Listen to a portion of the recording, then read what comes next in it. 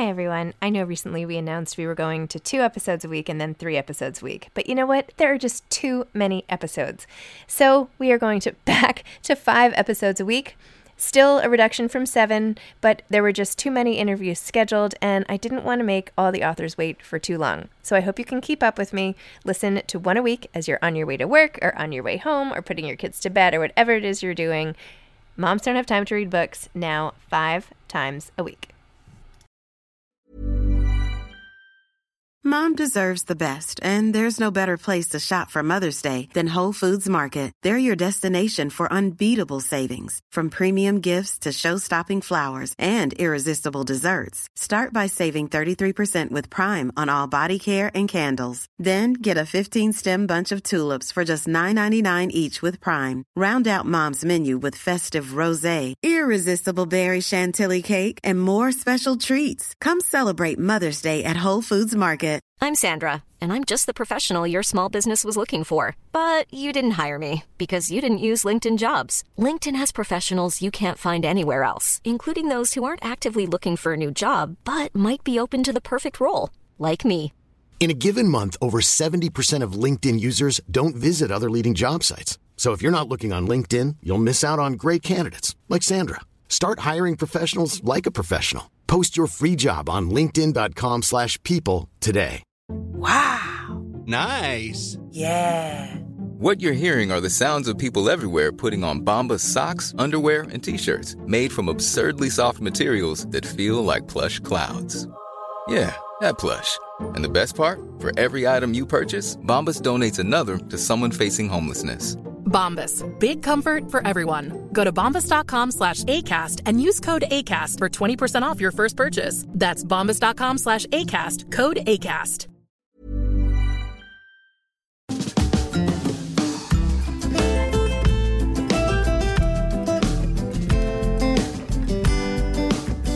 Hi, I'm Zibby Owens, and you're listening to the award-winning podcast, Moms Don't Have Time to Read Books. Please sign up for my newsletter at zibbyowens.com for weekly updates about my podcasts, events, and more. Also, follow me on Instagram at zibbyowens and also at Moms Don't Have Time to Read Books. And finally, join my virtual book club called Zibby's Virtual Book Club, which meets every other Tuesday at 2 p.m. Eastern Time until 3 p.m. and features half an hour of book club discussion followed by 30 minutes of Q&A with the author whose book we've just discussed. You can sign up on my website, zibbyowens.com, under the Virtual Book Club section, or even on Instagram under the link in my bio. I hope you'll find me in all these different channels and enjoy this podcast. Hi, I don't know if you guys know this or not, but I have an anthology coming out called Moms Don't Have Time To, a quarantine anthology. And it comes out on February 16th and has essays by 60 plus of the authors who have been on this podcast. So first of all, please pre-order this book. I think you will love it. I'm so excited about all the authors who are represented. Just to give you a few, Chris Bajalian, Jewel Parker Rhodes, Ashley Prentice Norton, Gretchen Rubin, Rima Zaman, Eileen Zimmerman, and that is just from the first page of the multi-page table of contents. So please pick up this book, Moms Don't Have Time To, a quarantine anthology. It's available anywhere you buy books, Amazon, bookshop.org, and your local independent bookstore. So please pick up a copy. And also, I want to invite you listeners to my fundraiser/launch party the night it comes out on February 16th, a Tuesday at 7 p.m. Bookhampton and the Children's Museum of the East End are co-hosting it for me, and 50 of the authors who wrote essays in this book, as well as many of the amazing authors who blurbed this book, who wrote little praiseworthy quotes at the front, will be there, and you can be there too. So if you go to my website, zibbyowens.com, and just click on Anthology and go to Book Tour, you will see a whole fundraiser section. And for $50, you can attend. You'll get a copy of the book, and you'll get to schmooze on Zoom with all of these amazing authors. This is like going to be the literary happening of February. So please come. I would love to see you all in person on Zoom, I guess, but even see some of your faces faces. I know so many of you are really loyal listeners, and that makes me really happy. All proceeds of the book and the fundraiser are going to the Susan Felice Owens Program for COVID-19 Vaccine Research at Mount Sinai Health System. And it is named after my husband's mother, who passed away from COVID over the summer, which many of you followed along on Instagram as I recounted that horrific experience. So all the proceeds are going there. The cost includes the price of a book. So thank you for supporting this effort and for supporting my book. I can't wait to see you there. Today's episode has been sponsored by This Is Everything with Ali Levine, a podcast hosted by Hollywood mom, celebrity stylist, influencer, and Bravo reality star, Ali Levine.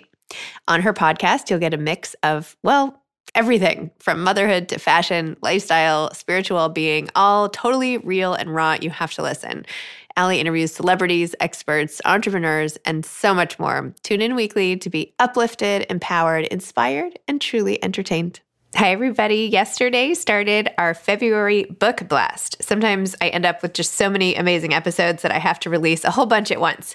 So today is day 2 of the February book blast, and today is Nonfiction Tuesday. If you missed it, yesterday was Memoir Monday, and then we have literary fiction coming on Wednesday, new novels Thursday, and family-themed memoirs on Friday. So stick with us for the whole week. Rachel Ricketts is the author of Do Better, Spiritual Activism for Fighting and Healing from White Supremacy.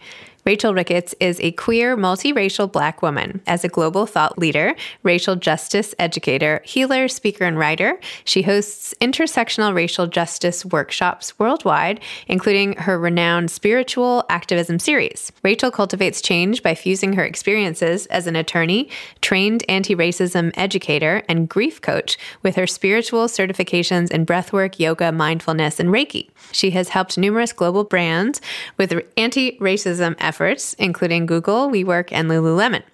Rachel was named one of Well & Good's 2020 Changemakers and has been featured in international media such as the New York Times, Cosmopolitan, Goop, and The Atlantic. She loves donuts, dancing, disruption, and all things metaphysical, ideally all at once. Welcome, Rachel. Thank you so much for coming on Moms Don't Have Time to Read Books. Thank you for having me. It's my pleasure. And by the way, I know listeners can't see this, but you have the coolest glasses pretty much ever that I've ever seen. Listeners, head over to YouTube so you can check out Rachel's awesome glasses after this. Okay, your book, Do Better. Can you please tell listeners what it's about? And then we're going to discuss some of the ins and outs. Yeah, for sure. It's about spiritual activism and ways in which we can all work towards dismantling white supremacy from the inside out. All right, there we go. So, Rachel, in your introduction, you basically say, like, okay, white women, this book is for you. I want to change your mind. I don't want you to think of me as angry, but I feel so passionately about this that I am writing a whole book about it. Here you go. Did I summarize mostly? A little bit. So the discernment is really important. It's written to white women, but not for them. So it's for Black, Indigenous, and people of color, specifically Black, Indigenous women and femmes, but addressed to white women because white women, in my personal and professional experience, have caused the most harm and have the most work to do. And I have no problem with people finding me angry. I am angry, justifiably so. We need to tap into our anger and be able to withstand the full spectrum of our human emotions.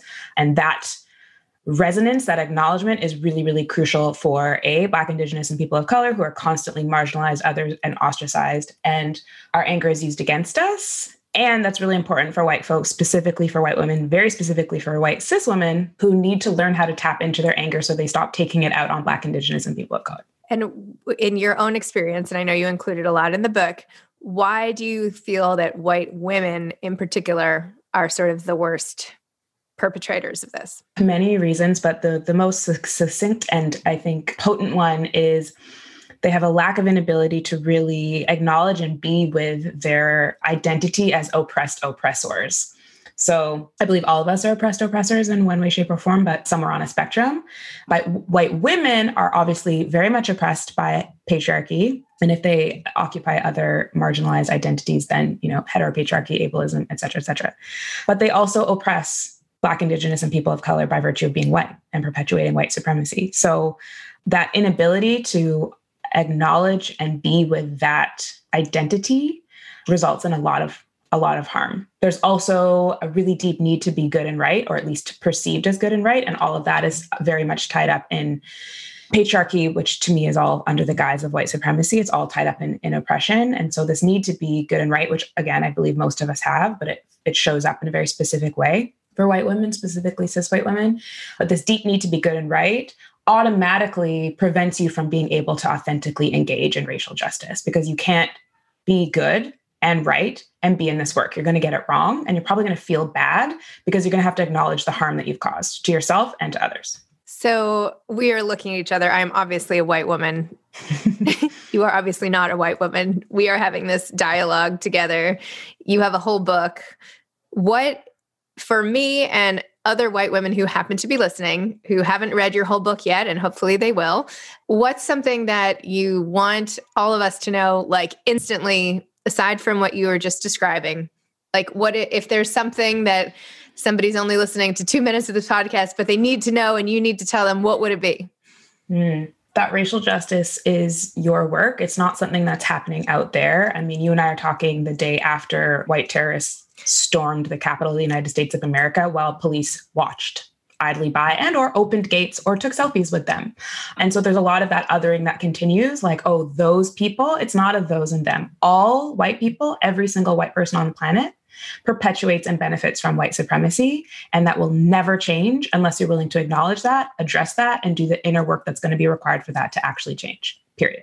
And everybody is the same in your, like, how can there be any massive generalization about an entire group of people based, like, what if I have done the work? Maybe you wouldn't know just by looking at me. Do you know what I mean? Like, the work never ends. So even that statement, I think, is indicative of the fact that there's more work to be done.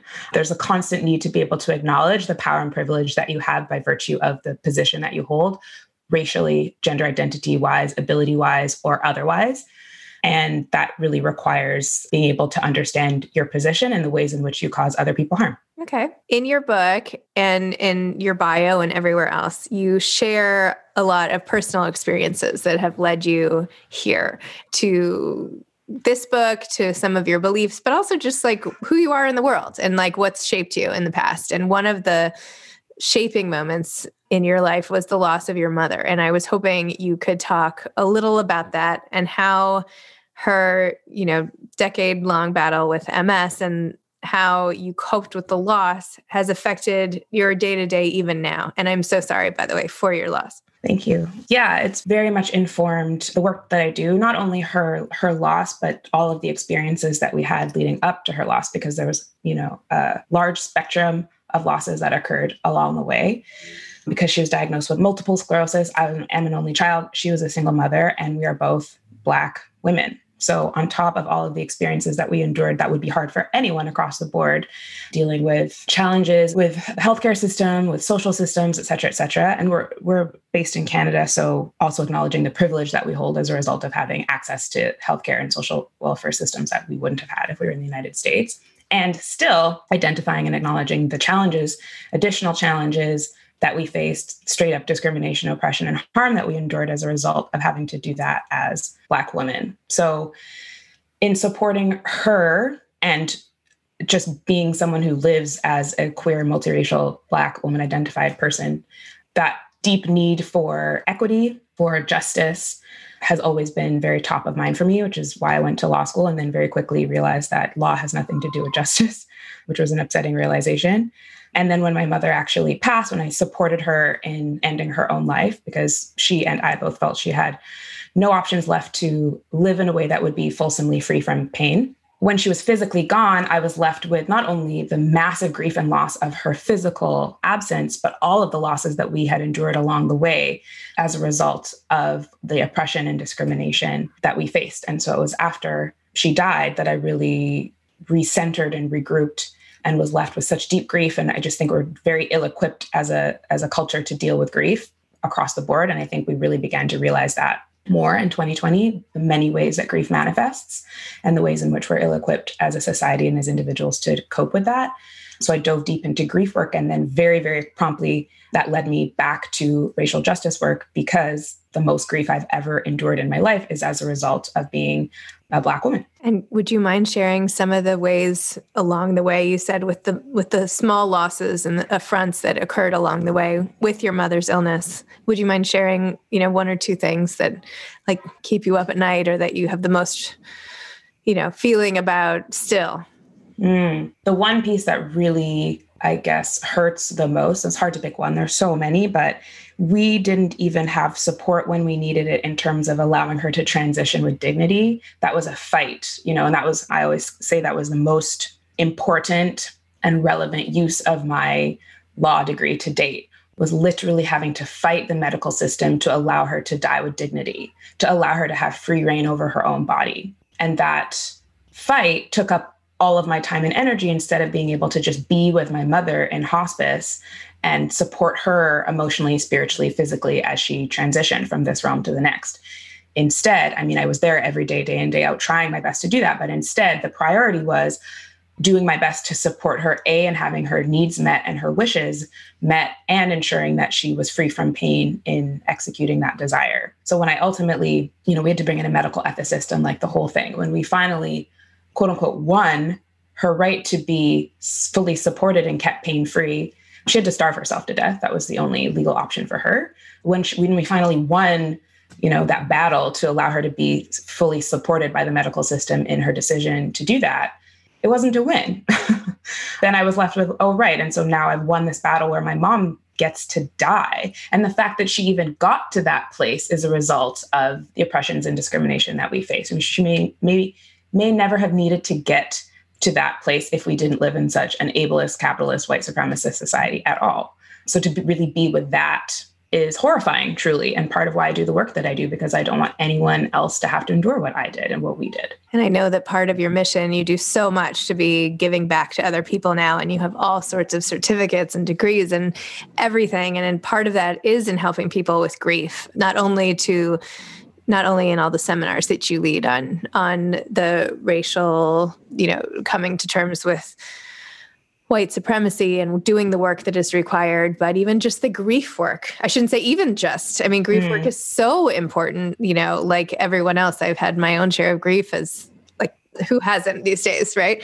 But, when you say that people are ill-equipped, which I completely agree with, tell me a little more about that and how you think we can, as a culture or society, or just as individuals. Ready to pop the question? The jewelers at BlueNile.com have got sparkle down to a science with beautiful lab-grown diamonds worthy of your most brilliant moments. Their lab-grown diamonds are independently graded and guaranteed identical to natural diamonds, and they're ready to ship to your door. Go to BlueNile.com and use promo code LISTEN to get $50 off your purchase of $500 or more. That's code LISTEN at BlueNile.com for $50 off. BlueNile.com, code LISTEN. Many of us have those stubborn pounds that seem impossible to lose, no matter how good we eat or how hard we work out. My solution is PlushCare. PlushCare is a leading telehealth provider with doctors who are there for you day and night to partner with you in your weight loss journey. They can prescribe FDA-approved weight loss medications like Wegovy and Zepbound for those who qualify. Plus, they accept most insurance plans. To get started, visit plushcare.com/weightloss. That's plushcare.com/weightloss. Many of us have those stubborn pounds that seem impossible to lose, no matter how good we eat or how hard we work out. My solution is PlushCare. PlushCare is a leading telehealth provider with doctors who are there for you day and night to partner with you in your weight loss journey. They can prescribe FDA-approved weight loss medications like Wegovy and Zepbound for those who qualify.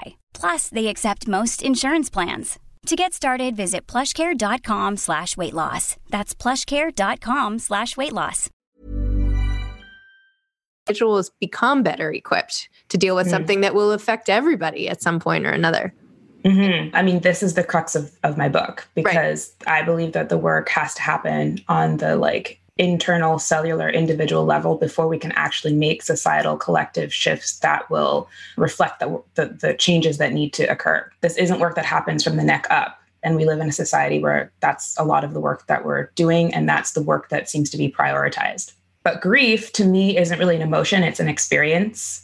And until we have a more fulsome understanding of our own emotional landscape, which requires us to do inner work, then we don't have the tolerance or even really ability to recognize like, oh, this is grief, Like I would say most people on the planet in this moment are grieving. There's so much happening, whether you're in the United States or not, like a global health pandemic, everything is different. The amount of uncertainty, if you have children, the amount of uncertainty for your children and that you're probably witnessing in your children, right? Like there is a lot that we are handling or not, that we're trying to handle. And all of that is grief. And when we live in systems of oppression, which we all live in, then that word even often is seen to be hyperbole, like, oh, it's not grief, like that's really dramatic. And so when we can't even really be with what it is we're experiencing, how can we ever start tending to the healing that needs to happen? We can't even have an understanding like, I'm angry and that's okay that I'm angry. I don't need to be shamed or gaslit for my anger. I'm grieving. No one needs to die for me to be in grief. There didn't need to be a global pandemic for you to be in grief. In fact, things don't even have to be negative for you to be grieving. When you get married, when you become a parent, when you start a business or get a promotion, like these are major changes that occur in your life. And when major changes occur, grief can also come along for the ride because it's a huge shift. But we don't allow space for that reality to acknowledge that. So the work is really an inner one. It's an internal landscape. It's shadow work. Ego work. It's the hardest work you'll ever do because this is really challenging to really sit with the ways in which we have caused ourselves harm, the ways in which we've caused other people harm, and resting and being with ourselves is incredibly challenging in a culture that is constantly telling us that we need to produce, that we need to do, and that our worth is completely enshrined in our output, not in just being who we are. So true. So in terms of doing better, what do you think you're doing better today than you were doing, say, last year at this time? Well, I'm really trying to learn to rest, especially as a Black woman who is constantly expected to show up for everyone, to do the work for everybody, personally and professionally. Resting is a real act of resistance and a real revolutionary act, and one that's honestly quite painful because it brings up so much trauma. It brings up so much about the ways in which I've been conditioned and have conditioned myself to do and to prioritize everyone else and everything else in front of and instead of myself, which isn't sustainable. That has been a real challenge, and I'm doing my best to do better at that. And I'm constantly, always doing my best to do better at owning and acknowledging my privilege and the ways that I cause other people harm as a result of the privileges that I possess. For example, being light-skinned, living in Canada in this moment, being highly educated, English-speaking, cis, in a hetero-passing relationship, all of these privileges cause people harm, especially when I'm not acknowledging them and addressing them. That's the work. The book's called Do Better. I'm absolutely included in the need to do better all the time. Do you feel, in a way, consumed by this mission of yours? Not to say it's only your mission, but do you feel like it is like what you eat, drink, live, breathe? Like, is this something that you wake up in the morning thinking about and go to bed at night thinking about and work on sort of all day? Like, is this, everybody has their like things that they feel incredibly passionate about. Is this something that sort of colors every moment of your day? And this is the lens through which you see, like, how can I improve this? How can I help these people? How can I, do you know what I mean? Yeah. Yeah. It's more than a mission. It's my life's purpose. It's why I'm here. And it's not work. Like, it is work because this is hard shit to do, especially when you're doing it from the inside out. But it's also my lived experience. I am a queer, multiracial Black woman. I am up against systems of discrimination day in and day out. I am constantly met with harm. And for me, it's imperative that I'm doing the best that I can do to create more liberation for everyone. And right now, specifically for Black, Indigenous women and femmes. What's the last thing that has happened, either as a result of your involvement and passion or not, that has made you feel just super happy and grateful for someone? I would say I wouldn't have survived 2020 without the support of other Black women. And I mean that in every sense of the word. It was a really challenging year and continues to be a really challenging time. And I'm so grateful for the Black women and femmes that I have in my life who can really show up and nurture and support me so that I can continue to hold space and support this work. Do you have any close relationships with any white women? Yeah, absolutely. I talk about it at length in the book. We all need to be able to have, it's very important that we are able to have relationships with everybody else. That's the purpose of this. When we are doing the work from the inside out, then we understand the ways in which we have caused harm and the ways in which we can help mitigate that harm and have deeper connections with ourselves and with others, especially people that have been made most marginalized and people that we have oppressed. And for me, the people that I have a lot of close white women, and those are all women who are constantly doing their work, checking themselves and their power and privilege, and able to acknowledge the ways in which they have caused harm, continue to cause harm, make repair, and mitigate that harm moving forward, and spend their power and privilege as much as they possibly can to help create collective liberation for everyone. And tell me a little about the writing of this book. Like, how long did this book take? Where and when were you when you wrote it? Did you have to outline it at first? Like, just tell me a little more about the process of writing. I always say this book has been written from when I was in my mother's womb, so a lifetime. But the actual process of sitting down to write pen to paper was about 6 months, which was a lot in the midst of a pandemic as well. It was really challenging. It was really challenging to write because I, pulled out the most traumatic experiences of my life to put onto the paper as a means to illuminate the ways in which we cause each other harm and how we can do better, right? Obviously not an easy thing to do. For me personally, and also a lot of familial trauma and stories came to surface in the midst of me writing this.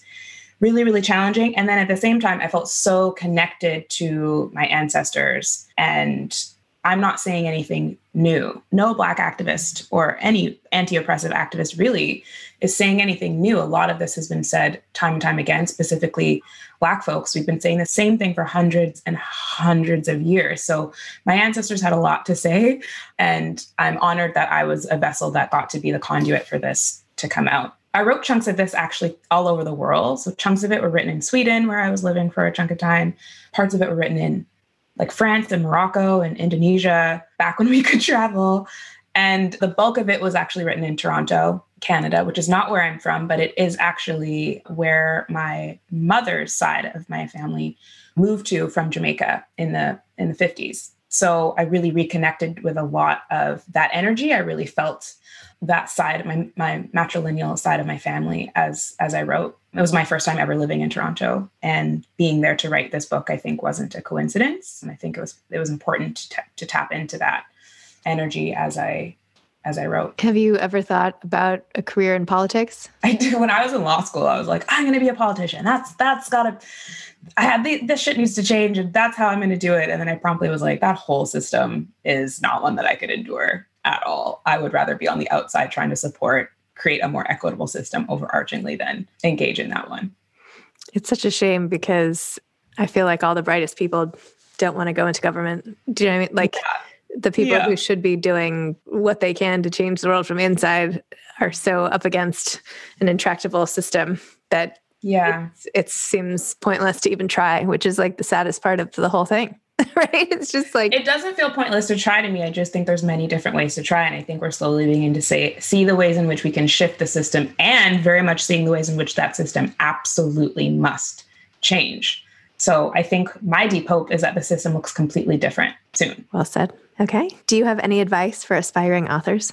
I would say be to the best of your ability, be clear on who you are and what your voice is before you ever try to fall down the path of actually publishing, because you're going to be met with a lot of resistance in a lot of ways, especially if you occupy a marginalized identity. If I had tried to write this book 10 years ago, I don't know what kind of book it would have been. Not because I am very different, but also I wasn't as embodied in who I am and what I need to say and how it needs to be said. I've had to fight a lot along the way. And I think that's a really common experience for authors. So you need to be very, very sure of who you are and what you need to say. If you could have like a sneak peek, and I don't know why I'm asking you all these like what if questions. So thank you for indulging my little interview experience here. If you were going to pick up a book in the library and it turns out it was the book that you wrote 10 years from now, like what would be in that book? What would be happening? I've stumped you. You've stumped me, because even in now, I'm like, I wonder what my next books are going to be like, because things change so quickly. Like, even it was really hard to write this book because I was like, this book could be outdated by the time it comes. Like, I am shifting and changing. The collective is shifting and changing very, very quickly. Not quick enough, unfortunately. But again, when we are dialed into actually doing this work from the inside out, the transformations are huge and they are quick. So I'm really curious about what I'll be writing about and talking about and sharing about 10 years from now. I think it will look very different because the world will also look so completely different. So I feel like it's not something I can fathom. And I say that in a really positive way, because my hope, and I talk about this in this book, my hope is that we all can vision a world that looks completely different from the world that currently exists. And that's really, really hard to do, right? That really does require us doing our own internal work and really trying to step outside of the systems as they currently exist as best as we can, because we're all inside of them, myself included.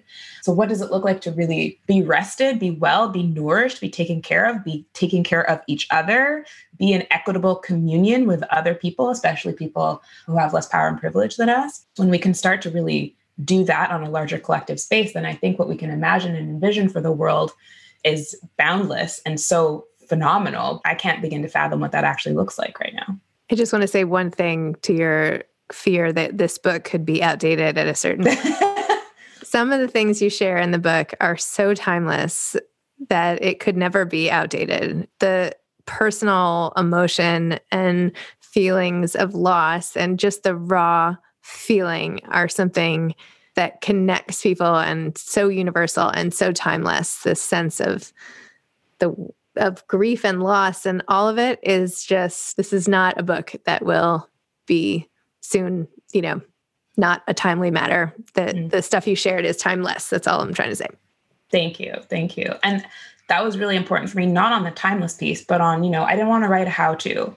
And some people laugh when I say that now because they're like, Rachel, this could very well be perceived as a how-to. I wanted to share my perspective and experience, one, to white folks, because I think it's an honor and a privilege to be able to really read that and have a deeper understanding of the impact of oppression and white supremacy.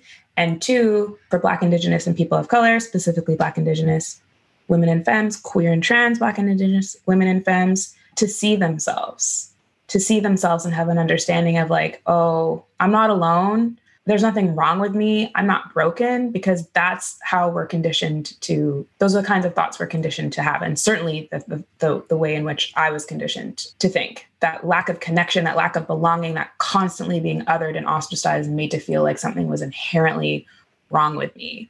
That is why I wrote this book, because I don't want anyone else to have to feel that way. Truly anyone else, but obviously, especially people who have been made most marginalized. Well, I'm sorry that was your experience, and I'm sorry for everything you went through with your mother, and I'm sorry for the ways in which you have felt that the world has failed you, and my heart kind of breaks on that for you on that behalf. So I'm sorry that that's happened. And I'm not alone, so. I'm not trying to say you are alone. No, I know. I know you're not, and the world has not been fair to many, many people in many different ways. And I was just trying to express that I'm sorry that's happened to you. Thank you. I appreciate it. From me to you. That's all. Thank you. All right. Well, thank you for coming on this podcast. Sorry for my bizarre line of questioning today. No, not at all. And thanks for encouraging me to do better. Thank you so much for having me, Zibby. It was a pleasure. You too. Bye-bye. Bye. Today's episode has been sponsored by This Is Everything, the podcast by Ali Levine. And just a reminder again, please pre-order a copy of my book, Moms Don't Have Time To, a quarantine anthology, and go to my website under the anthology tab for the fundraiser. And I hope you'll buy a ticket and join me and I should have mentioned all proceeds go to COVID-19 research. So please join me for the fundraiser. Thanks so much. Thanks for listening to this episode of Moms Don't Have Time to Read Books. Don't forget to follow me on Instagram at Zibby Owens and at Moms Don't Have Time to Read Books. Also sign up for my newsletter at zibbyowens.com and sign up for my virtual book club and meet lots of authors on Zoom every other week. Thanks so much to Steve and Ryan at Texture Sound for the sound editing. And thank you to Morning Moon Productions for providing this fantastic intro and outro music.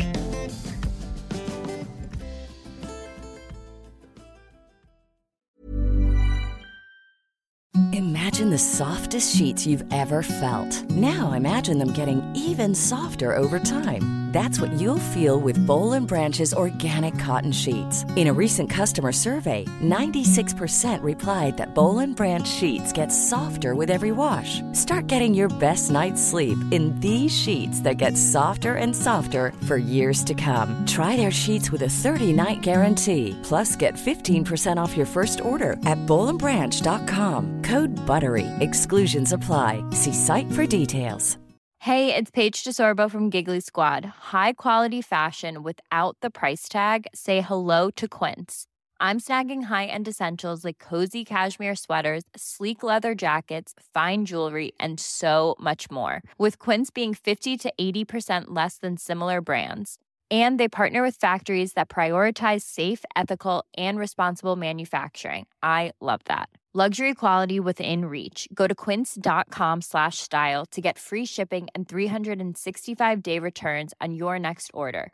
Quince.com/style.